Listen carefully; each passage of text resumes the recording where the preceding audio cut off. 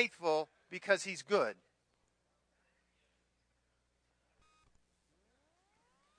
All right, what'd you come up with? Yes. Yes, what? Both? He's faithful because he's good. And he's good because he's faithful. We've been doing a series through the fruit of the Holy Spirit, and this morning we're going to talk about God's goodness and his faithfulness. Prepare to drink from a fire hydrant. Now, that's about what it's like. We could spend 6 months talking about each of these two things. In the Bible, over 600 times, it speaks about the goodness of God. Exodus chapter 33, verse 18 and 19, Moses had some pretty amazing correspondence with God. Some not correspondence, some questions. I mean, they had this relationship where Moses asked some pretty serious questions, and God answered them. And at one particular time, Moses said this, Exodus 33:18, "Please let me see your glory. Let me see your glory." And the Lord said, "I will let my goodness pass in front of you." And I just think that is so, like, what exactly did Moses expect to see? Let me see your glory. And I think, because I wondered, what does that mean? The actual definition of the word means your honor, your reverence, your abundance, your splendor, your majesty. What does that look like for God? But aside from that, Moses wanted to see the glory of God, and he said, "I will show you my goodness." My goodness. So God's glory lies in his goodness. When Moses saw the glory of God, his first understanding in that was that God is good. It's almost as if Moses wanted to see the splendor, the majesty, the awe, the greatness of God, and he says, "You want to see my glory? Here's my goodness. That's what I will show you." That's how God showed that to Moses. Someone said this, David Guzik, in his commentary on Exodus said, "Often we come to the place where we are always trying to balance God out. We suppose that there is something like a yin and a yang in the universe in the sense of dark and light, good and evil, law and grace. But God himself is unbalanced in this sense. He is entirely good." That's the character, that's the nature, that's who God is. God defines himself in many different words. God is love, for example. But guess what? God is also good. Okay? A little bit further down, Exodus 34, 6 and 7, kind of continuing that conversation with Moses, it says, "Then the Lord passed in front of Moses, calling out." He asked to see his glory. God said, "I will show you my goodness." Then he passes before him. How'd you like to have a back seat to that? Backstage pass. And then he says, the Lord, a compassionate and merciful God, patient, always faithful, ready to forgive." And he continues to show his love, loving kindness is that word we'll get to thousands of generations, forgiving wrongdoing, disobedience, and sin. And so, all of these qualities, I think, could be summarized in the goodness of God. That he is compassionate, he is merciful, he is patient, that he's always faithful, that he's forgiving, he's loving. I think that's what it means when we say that God is good. Because if you think about it, man, how do you define the goodness of God? I think all of those things define it. In the Psalms, which are the part of the poetic books in the Bible, there's lots of talk about the goodness of God. Psalm 27:13 says, "Yet I am confident I will see the Lord's goodness while I am here in the land of the living." The psalmist says that the arena for the goodness of God on display is planet Earth. Psalm 31 says, "Oh, how abundant is thy goodness, which thou hast laid up for those who fear thee." We are also invited in Psalm 34:8 to taste and see that the Lord is good. Psalm chapter 23 says, "Surely," in one translation, "goodness and mercy," loving kindness is another word for that, "will follow me all the days of my life." Paul had great confidence in the goodness of God when he said all things work together for good to those who love him and are called according to his purpose. Why do all things work together for good? Why? And how do all things work together for good? You ever thought about that? That's a familiar scripture, Romans 8. All things work together for good to those who love him. And how does that happen? Better yet, why does it happen? It doesn't say all things are good, because they're not. But all things work together for good. Why? Why does that happen? Because God is good. And he works all things together. Somehow. For good. Whether in this life or in the life to come, it all works out. Isn't that something to hold on to? Is that like a good thing? That's an awesome thing. So God is the source of all good. And so, 3 John 11 says, "He who does good is of God." So I was thinking about this as well. Like, if you don't believe in God, maybe you're agnostic, like God's up there, but we can't really communicate with him. God sort of wound up the clock at creation and then turned and walked away from everything. Or if you just don't believe in God at all. I was thinking about this. How do you define something as good or evil without God? I mean, what makes something good or what makes it evil? I mean, how do you get to that place? Well, we as followers of Jesus, we believe that God tells us what's good and what's evil. We believe that God is the ultimate good. We believe that his word is true. And in that, he tells us good and evil. That's how we know what's right, what's wrong, what's truth, and what's error. How we should live our life, how we should not live our life. And so it turns out that truth, according to Josh McDowell, is a Christian apologist, if you've never read any of his stuff. Josh McDowell says that truth has to be three things. It has to be universal. It has to be universal. It has to apply to all places. Because if truth is here in America, if this is true for us, it's got to be true in China. And it's got to be true in India. You can't change truth depending on where you live or what your neighborhood is. Not only that, it has to be constant. Truth has to remain through all times. Like if something was true 100 years ago, but it's really not true now, or something's true now, but in 30 years, well, we don't believe that. Well, then it's not true then. How can you establish truth if it changes based on time?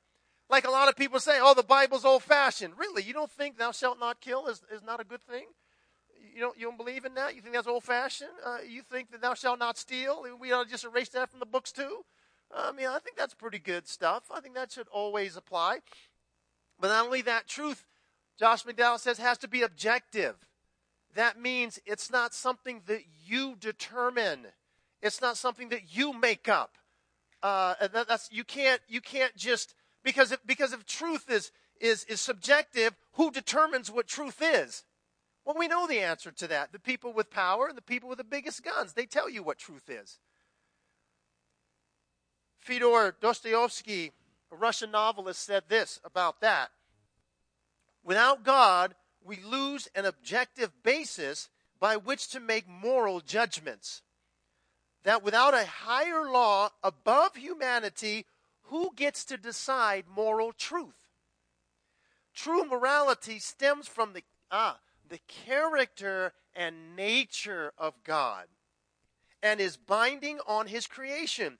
Without God, good becomes a relative term that is always changing.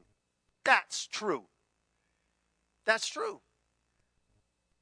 And so as we've been doing this series through the fruit of the Spirit, we've been very careful to tie each one of these things to the character of God, because he's our source. So God is good. He tells us about that about himself. We believe in an ultimate good, and that is God. And he's the source of that. Now we have a problem. I don't know about you, but I have this problem too. Paul addresses it. It says in Romans chapter 3, verse 12, no one does good, not even one. Man, try as I may. Okay? Paul says this in Romans 7:18, nothing good dwells in me. That's Paul the Apostle. And if Paul the Apostle said there's nothing good that dwells in him, I got no shot. I got no shot of anything good dwelling in me. None. None. Okay. But Paul the Apostle would also tell those who are followers of Jesus, he says this, do good to all men. Well, you just said nothing good dwells in me. And I'll do good to all men. Jesus commanded even his followers to do good to your enemies. Jesus also said that a good tree bears what kind of fruit?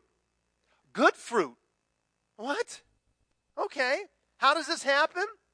Because the Lord deems certain things as good. And if the Lord says it's good, it's good. Here's the good news. The Lord says that you are good. I know you don't always believe that. And I know you don't always act like it, because I know I don't. But as a follower of Jesus, he looks at you as a son, as a daughter, warts and all. And he says that you are good. Now, for some of you, you may have never heard that before. And some of us are trying to earn that title from God when you already have it. Because you think if you just do enough good things, maybe God will tell you you're good. Here's the news. He already has. He already has. Oh, we don't always do good things. But he looks at you as his child and says, you are good. Okay? All right. So Luke chapter 18, verse 18 through 28, somebody asked Jesus a question. I love it when people ask Jesus questions, but I love it even more the way that he answers. We call this man the rich young ruler. Young man, balling, making a bunch of money, doing well, an up-and-comer in Jerusalem or wherever the heck he was. Probably wasn't Jerusalem, but. So the ruler asked him, good teacher, what shall I do to inherit eternal life? Jesus said to him, why do you call me good? No one is good but God alone. You know, sometimes the way that Jesus answers questions make you go, what? Okay. See, the man called Jesus good teacher. Why did he call him good? Because he said, well, this man does such good things that he must be good. And it turns out that this man believed that as long as you do good things, you will be good with God. And Jesus was trying to show him that it's not just a matter of doing good things, but it's a matter of being in relationship and having God first in your life. Okay? This man thought that Jesus had gained this position of goodness by his works. And he's also implying that if he, Jesus, were truly good, then he would be God, which he is. But the man missed this whole thing because he was trapped in just doing good things and not just being in relationship with God. Okay, so goodness is the quality in a man or a woman who is ruled by and aims at what is good. It's the quality of someone who was ruled by and aims at what is good. Goodness, it turns out, is not just a passive quality, but it's a deliberate preference of right to wrong, the firm and persistent resistance of all moral evil, and the choosing and following of all moral good. That's what goodness is. So let me give you 3 things that I think we need to do to walk in this character trait of Jesus called goodness. Number 1, we need to discern good from evil. You can write that down if you like to. We need to discern good from evil. Alexis, could you hand me that water, please? Right by your foot. Thank you very much. Discerning good from evil. Turns out the Bible tells us that we need to do that in Hebrews chapter 5, verse 14.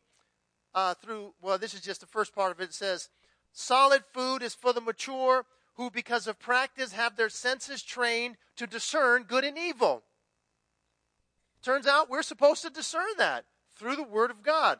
Secondly, we're to do good rather than evil, or choose good rather than evil. Because we're being discerned and we're being trained, and the Word of God is telling us the difference between the two, then we are to actually do that. Look at what Peter says.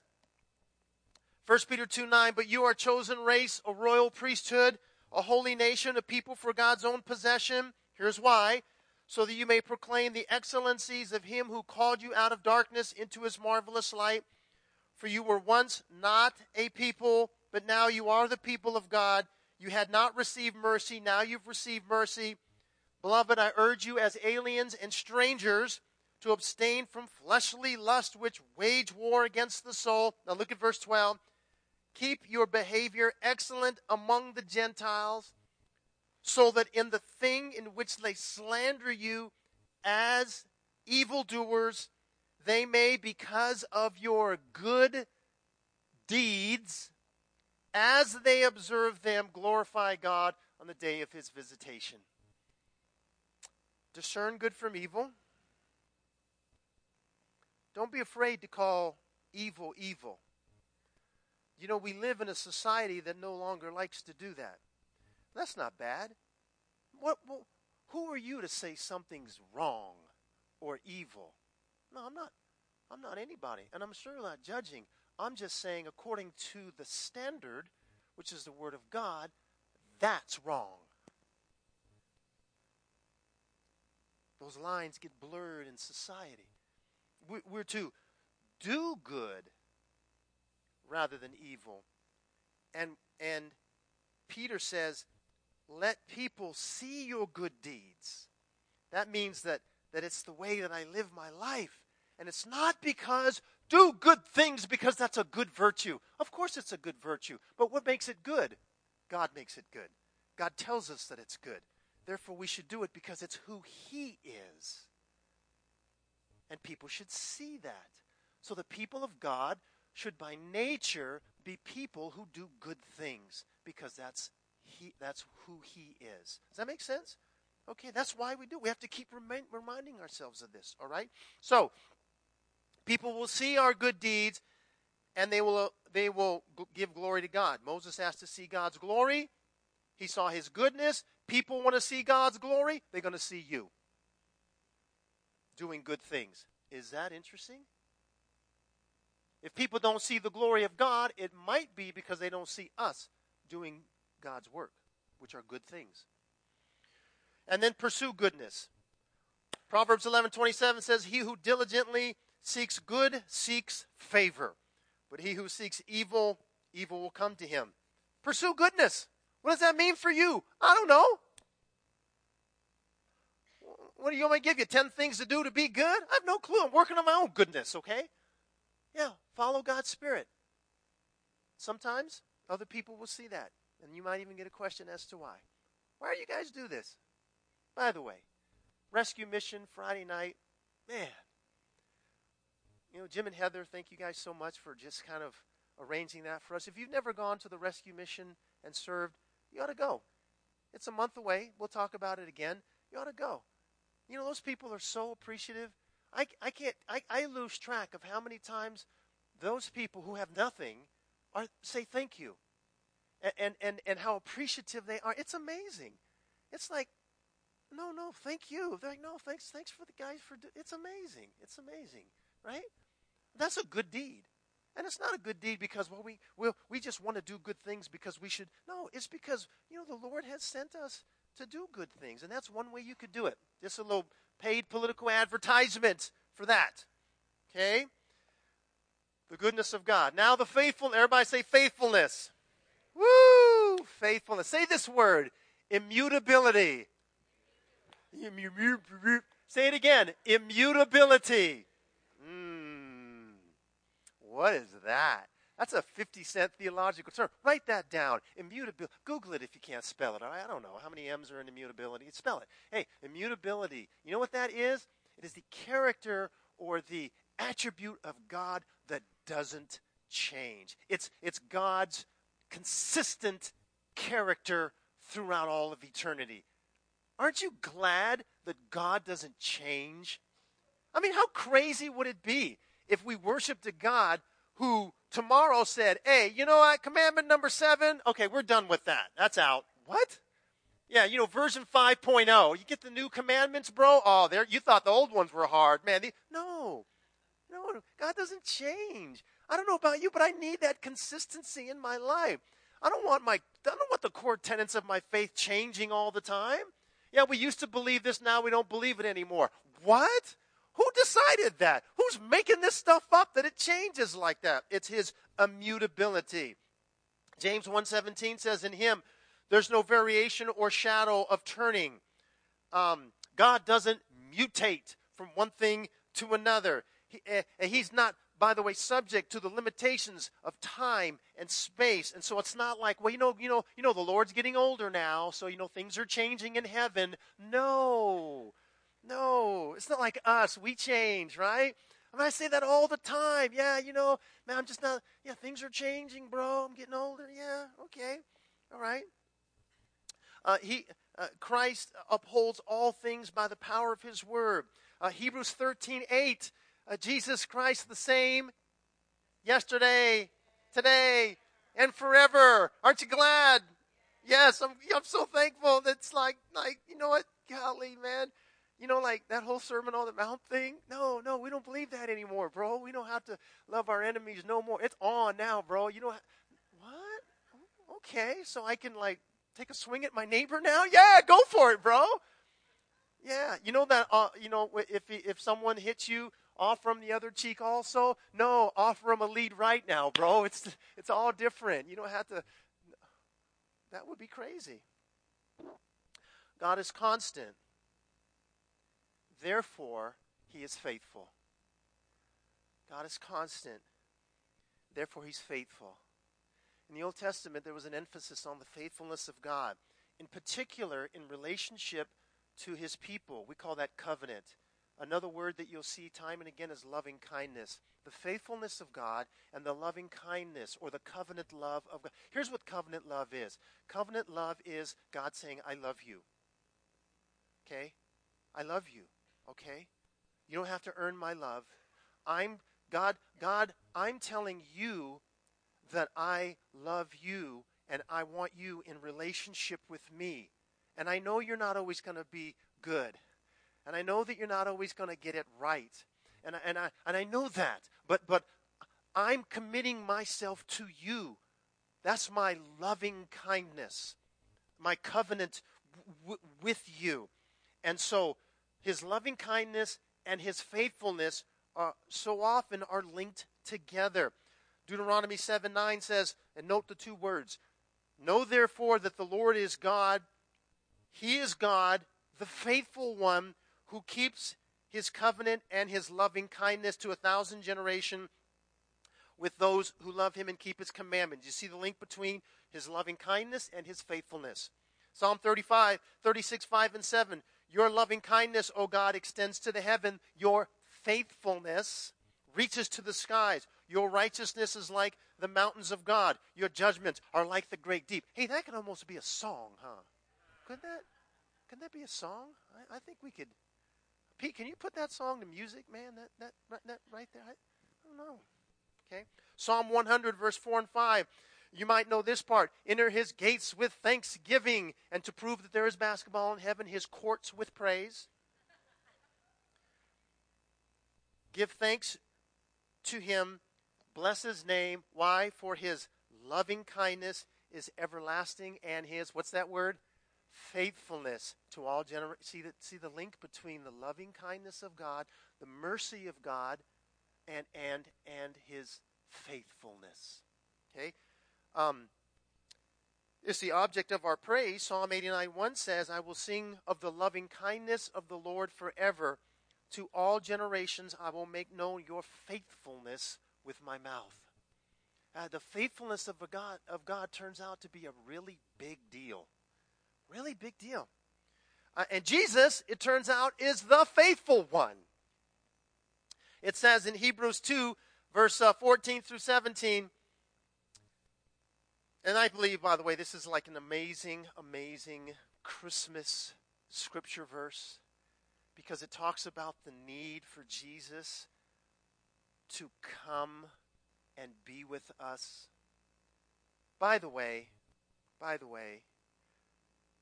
even as followers of Jesus, we get so caught up in Christmas and all of the stuff that goes with it that we forget the reason he came. I mean, it's almost like, guys, for some people, that's their manger scene. We believe that he came, but we don't celebrate like he came. And it's like the manger's empty. He's not there. I mean, yeah, we'll believe it, but, I got this to do. I mean, don't get so caught up in all that's what our Christmas ends up looking like. Don't do that.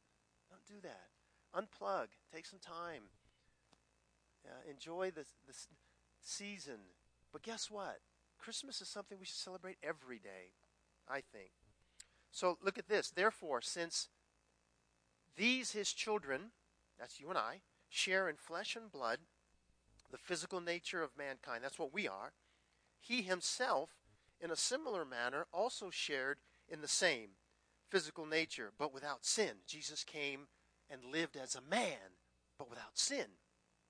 So that through experiencing death, he might make powerless, ineffective, impotent him who had the power of death, that is the devil.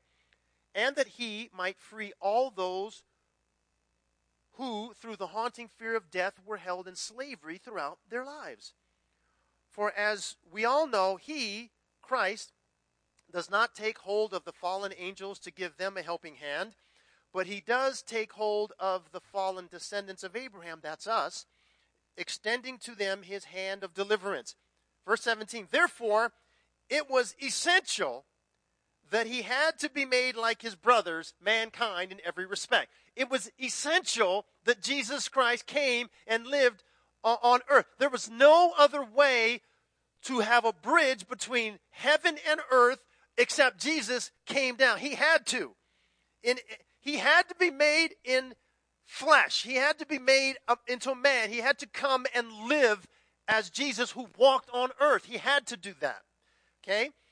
In every respect, so that, here's why, he might, by experience, become a merciful and faithful high priest in things related to God, to make atonement or propitiation for the people's sins, thereby wiping away sin, satisfying divine justice, and providing a way of reconciliation between God and mankind.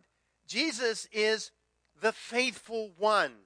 Revelation 19, 11, and 12 says this, I saw heaven opened, and behold, a white horse, and he who sat on it is called whom? Faithful and true. Do you know that when Jesus comes back, riding a white horse, I mean, every eye will see him? That's going to be an amazing thing. I mean, that's got to be like the greatest day ever, when Christ returns, a white horse? That's okay. And guess what his name is? He who sat on it is called Faithful and True. Impressive. That's his name. And in righteousness he judges and wages war. So the New Testament is full of faithfulness. Do you know that his faithfulness is a source of strength in our temptation? Because he's faithful, we can endure temptation. 1 Corinthians 10, 12, and 13 says, therefore let him who thinks he stands take heed so that you don't fall. No temptation has overtaken you, but such is common to man. But God is what? Faithful, who will not allow you to be tempted beyond what you're able, but with the temptation will provide a way of escape so that you're able to endure. Okay? How about the assurance of our salvation?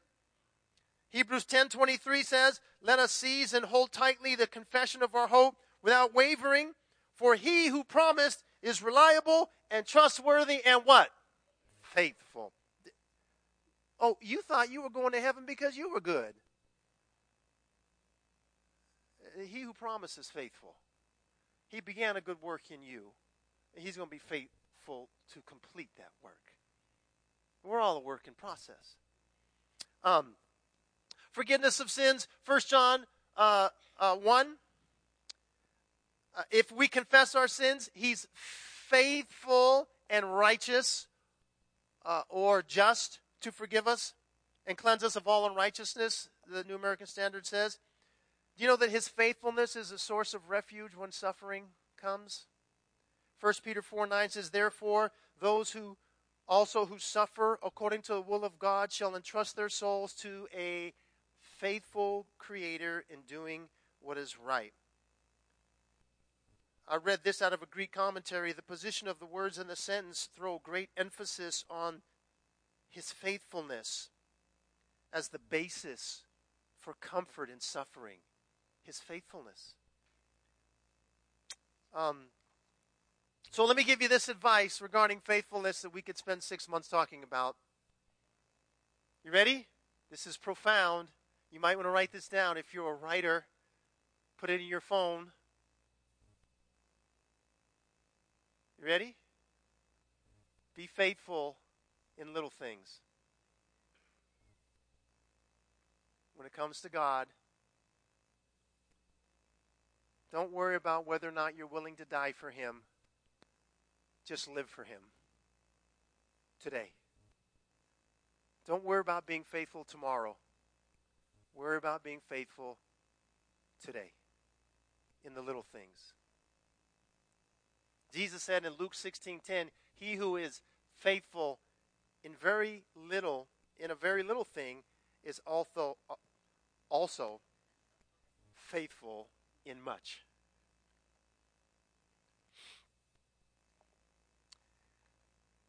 Goodness, faithfulness. Not just good attributes because they're nice qualities. Turns out that's who he is. That's how we should live our lives. Okay?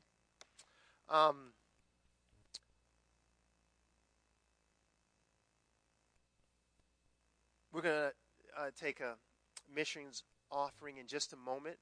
I want to read this to you, and then we'll take that offering, and then we'll show a little video, music video during this. Listen to this. Speaking of the faithfulness of God. So ushers, if you prepare yourselves for the missions offering. That's your cue. This is a guy named Sherwood Wirt. And he captures the mood of Christmas on a Christmas card when he said this.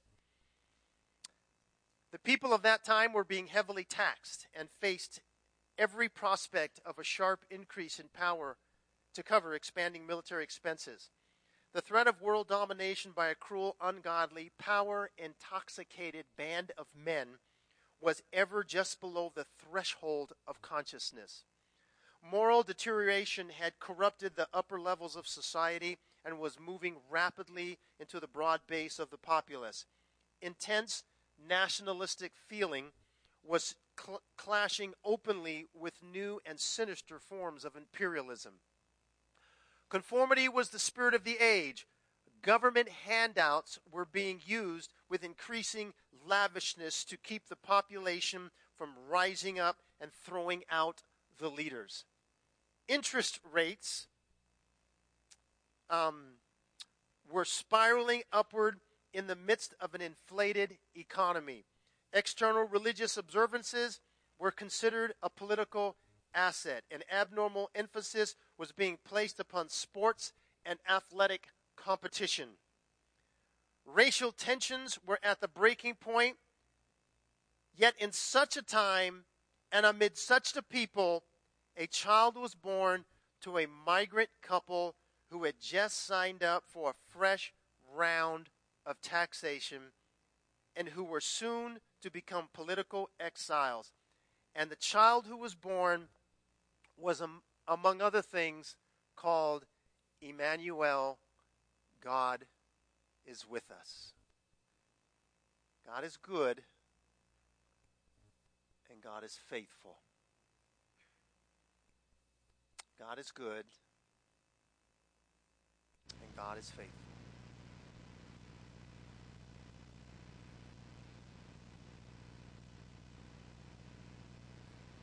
God is good, and all the time, it's true. Right? It's true. It's true. We have